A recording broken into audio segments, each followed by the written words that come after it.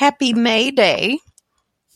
If you are a Wiccan or some other like neo-pagan or other religious person, then this may be a religious holiday for you. For me, it is just May 1st. But just May 1st is kind of a big day. I do believe it pretty much signals the start of summer, although it's not summer hot here where I live.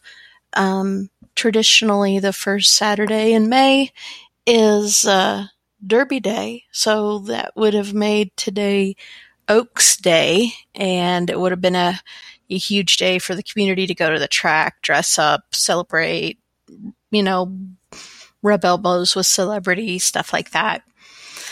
And it is kind of the start of the outdoor entertaining season. So I know traditionally Beltane was celebrated with outdoor fires. Maybe if you still have time in your day-to-day, you can do a grill out to mark the start of summer.